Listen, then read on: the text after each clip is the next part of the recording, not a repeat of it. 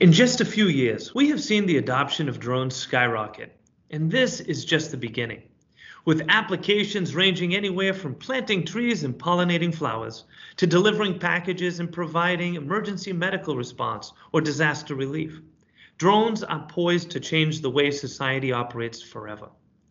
But while drone possibilities grow exponentially, one simple yet unavoidable obstacle still stands in the way: the lack of drone infrastructure, from housing and charging to designated sky roads. In today's preview, I am speaking with Isabel Naka, whose company, EVA, is developing the infrastructure that will allow drones to become an integral solution for the world of tomorrow. Innovation, resiliency, discovery. Join Mike Lake, President and CEO of Leading Cities, as we explore the technologies shaping the possibilities of our future with a preview of tomorrow. Welcome, Isabel, and thank you so much for coming. For our listeners, Isabel Naka is the Business Development and Customer Success Manager at EVA, an innovative new company based out of Germany that is designing and building the first generation of drone infrastructure. Now, before we get into what EVA does, Isabel, I'd like to start off this interview by asking you, what is the biggest fear that you have for facing society over the next 5, 10 years or so down the road? Hey, Michael, thank you so much for this opportunity. It's wonderful speaking to you. And interesting question. So I guess besides obviously the all-round climate change issue, I would say what's really has been striking me is that I feel like we've got all these tools to, ramp up city resilience and the way how society is going to be reshaped. But I feel like we're sort of missing the link to one another. We've got all these new fantastic innovations, but it seems like everyone's fighting their own war regarding regulations and the way how to pave the way and implement this into city life. And I feel like some of these innovations, they really have the power to counterfight current challenges that we're facing, but it seems like we're sort of replicating mistakes that we've done in the past.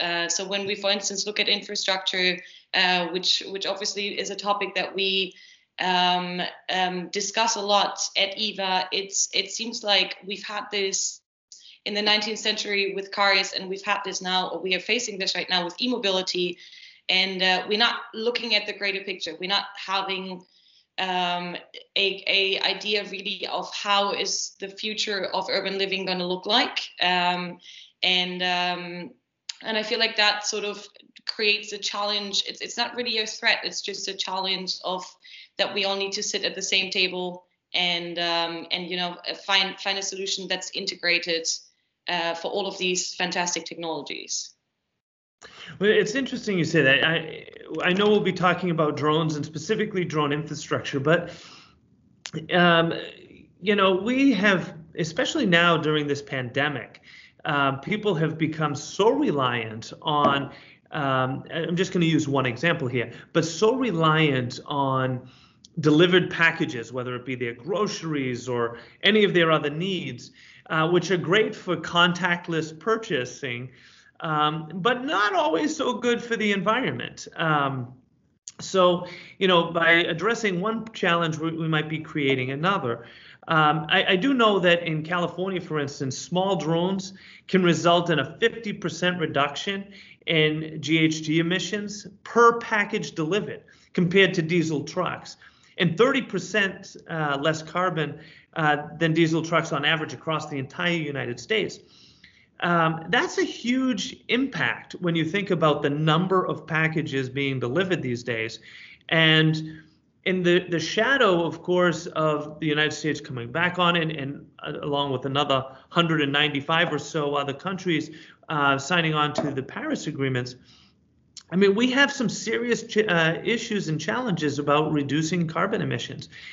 Do you see drones as a major contributor to the reduction of carbon emissions?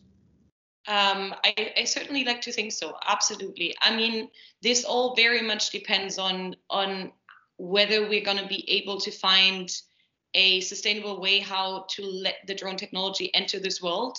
I believe in general, if we manage to implement, obviously, public acceptance and a way how to not interact with nature in the sense that we're gonna maybe counterfeit some of the GHG emissions, but in the meantime ruin our blue skies and the beauty of our cities and our skylines, then I think, especially what you just mentioned, that we tackle one problem but we create another one. And I think this is where we really have to come in and think of a long-term solution. However, I do believe that drones can make a massive impact, especially since they've got the ability, like when you look at some African, let's say, countries, they've never had a landline. They jumped immediately from no phone to a smartphone. Mm-hmm. And I sort of see that with drones as well. There can be areas in this world where we will never, ever even pave a road. We will not need this because we can immediately jump to implementing sky roads where we can just deliver healthcare or any kind of critical goods directly to these people that are, let's say, in rather hard to reach areas. And the same goes for disaster response. It goes for, a lot of information that we can sample from aerial inspection and surveillance. And I think there's a huge impact that can be accomplished. But in order to get there, we'll need systems in place, and we'll need, the public acceptance to be on board.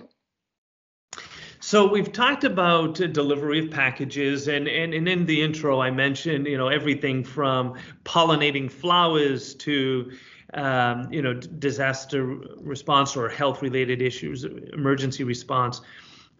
So there's plenty of use cases for drones. I mean, we're really just scratching the surface in this technology and the opportunities that it can bring to people around the world. But what the key to this, of course, is when you think about cars, for instance, and how that has transformed the world. A car is almost useless if it doesn't have a road to drive on.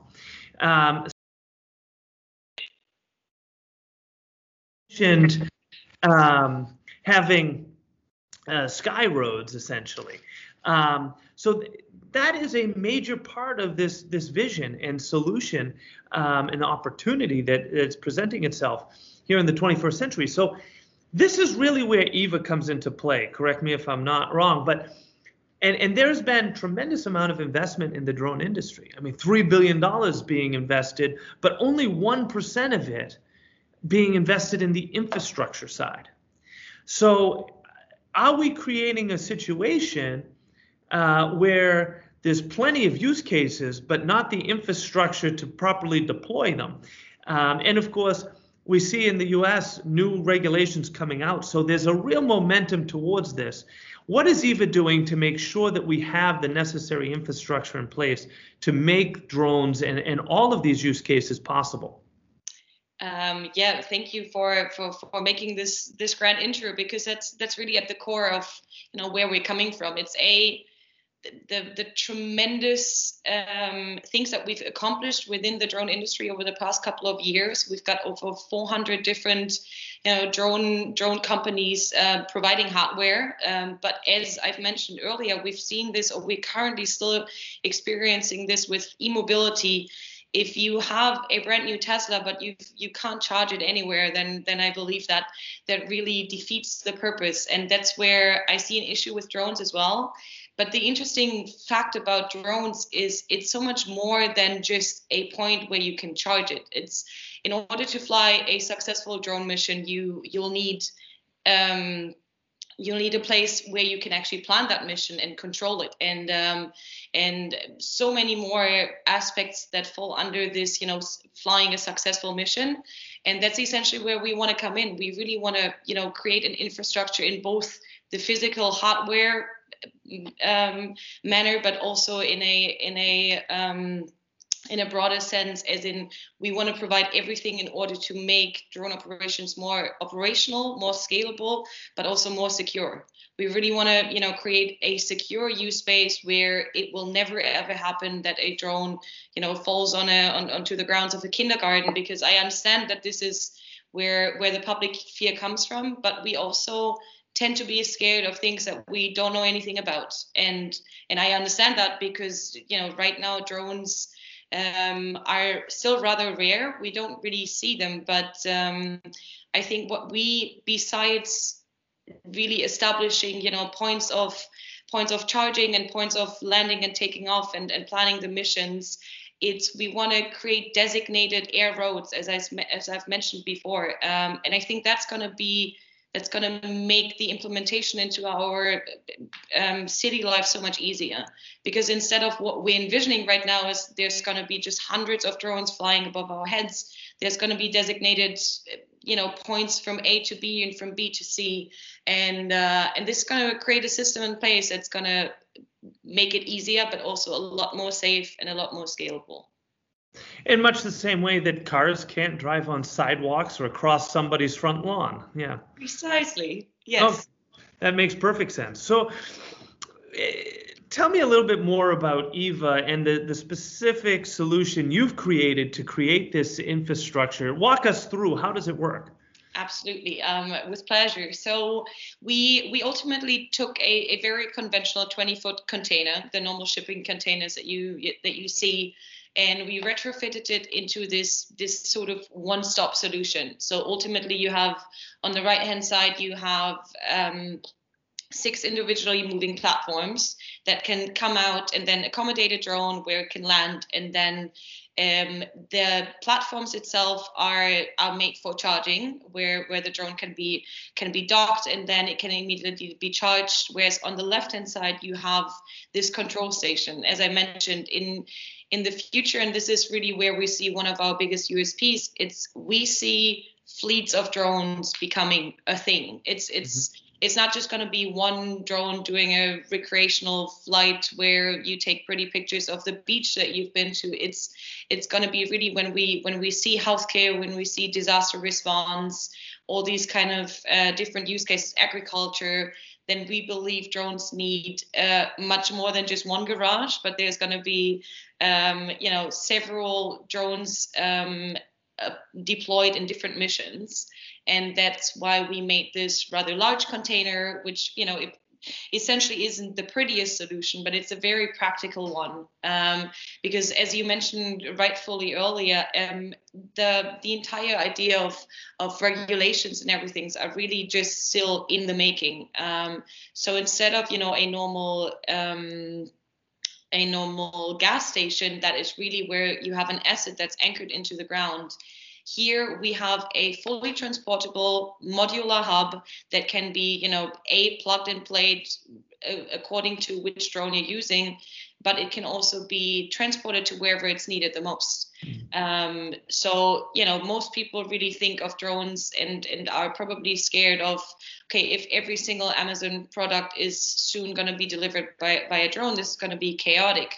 But it's really also going to be disaster response and humanitarian support. So if there's a need somewhere across the world, then we can just put our stations containing the drones onto a vessel and ship it wherever it's needed.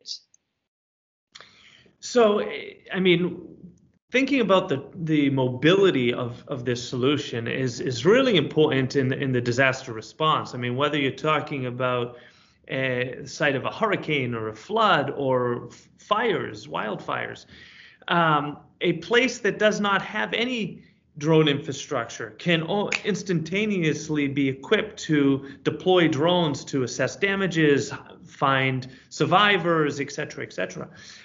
It's an incredible use case, I think, and the fact that infrastructure is so mobile. To your point earlier about some places never needing roads, some places will never have roads, like our natural national parks in the U.S. and the like. Exactly. So let me ask one more question here about the solution itself. It's completely drone agnostic. Is that right? That's it, So, exactly. and any drone can be used, and in one container you could have. I mean, it doesn't necessarily become an Amazon container. You can have an Amazon, a FedEx, United States Postal Service, et cetera, all in the same container, the same home, so to speak, or garage, I think you called it. That's right. That's right. And this was very important to us to be drone agnostic from the start. So it's the size that differentiates us from competitive solutions, but really the idea that this is not a proprietary solution that can only accommodate our own drone. We much rather partner and with any drone operator that's out there, and this is really where you can also create a model that can then be deployed in hopefully one day every city in the world, because I think you've rightfully mentioned this at some earlier point. And I mean, how stupid would it be if we would have to create an airport for every single different airline that we have out there? And this is sort of where we're coming from, and I believe that's also the future. There's going to be, just like there's certain trucks that are better for off-roads, and then there's other cars that are for the Autobahn to drive 300 miles an hour. There's going to be drones that are going to be designated for one job, and there's other drones going to be good for last mile. And according to that, we again just want to lay the foundation so that everything else that's needed in order to fly this successful mission is going to be a given. So I do want to look to the future and get a sense of how you see this playing out. But before we do that, I want to turn to the past a moment. Just give our audience a sense of how did EVA come about? How did this get started? Right. That's funny. So we got one of the lucky positions at one of the Techstars programs a year and a half ago here in Lisbon in Portugal. And back then we were still one of the companies that wanted to create air taxis.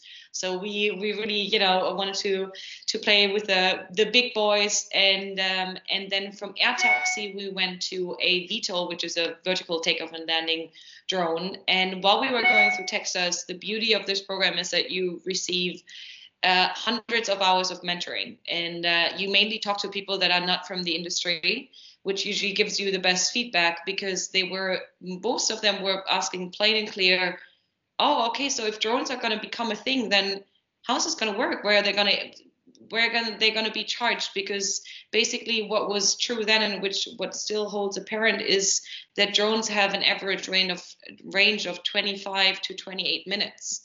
So, talking about what I mentioned earlier, is then we can reach areas that right now don't really have an infrastructure in place. Then 25 minutes is really not a lot.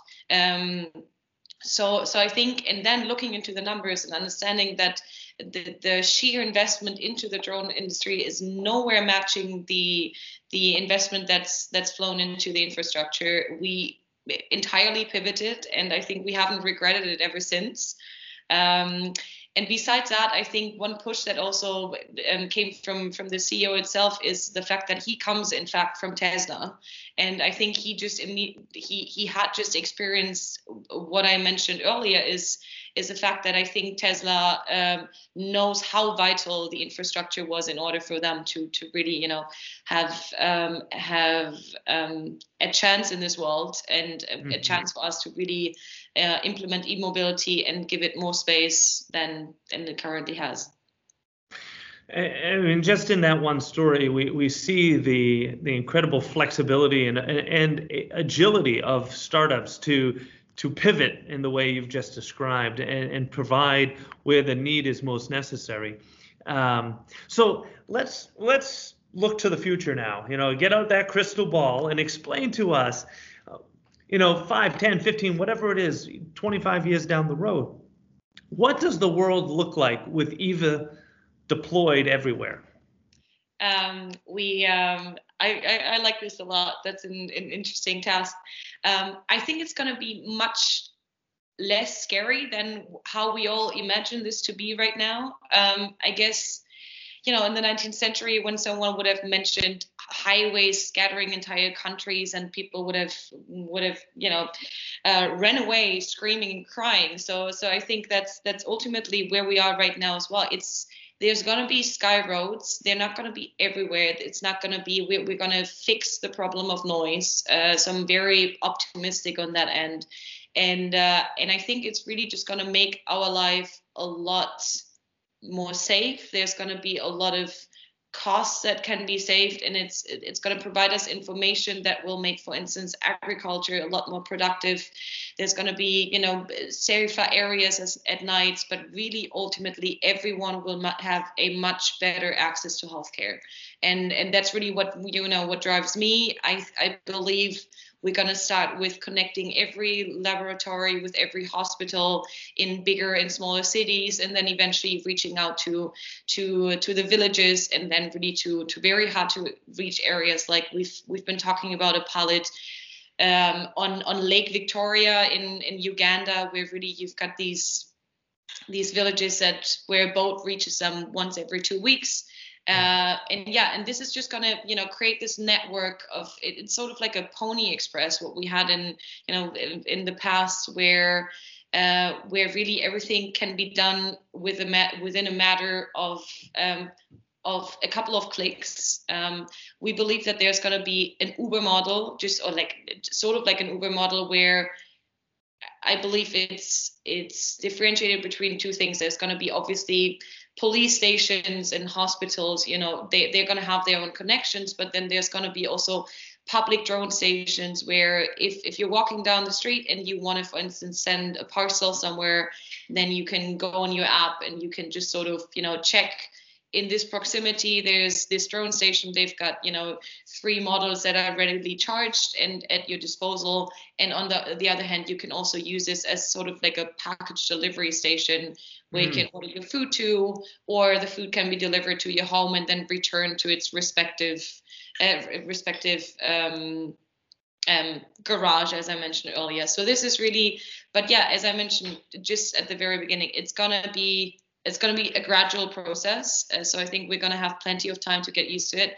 And it's going to be a lot less scary than what we believe right now.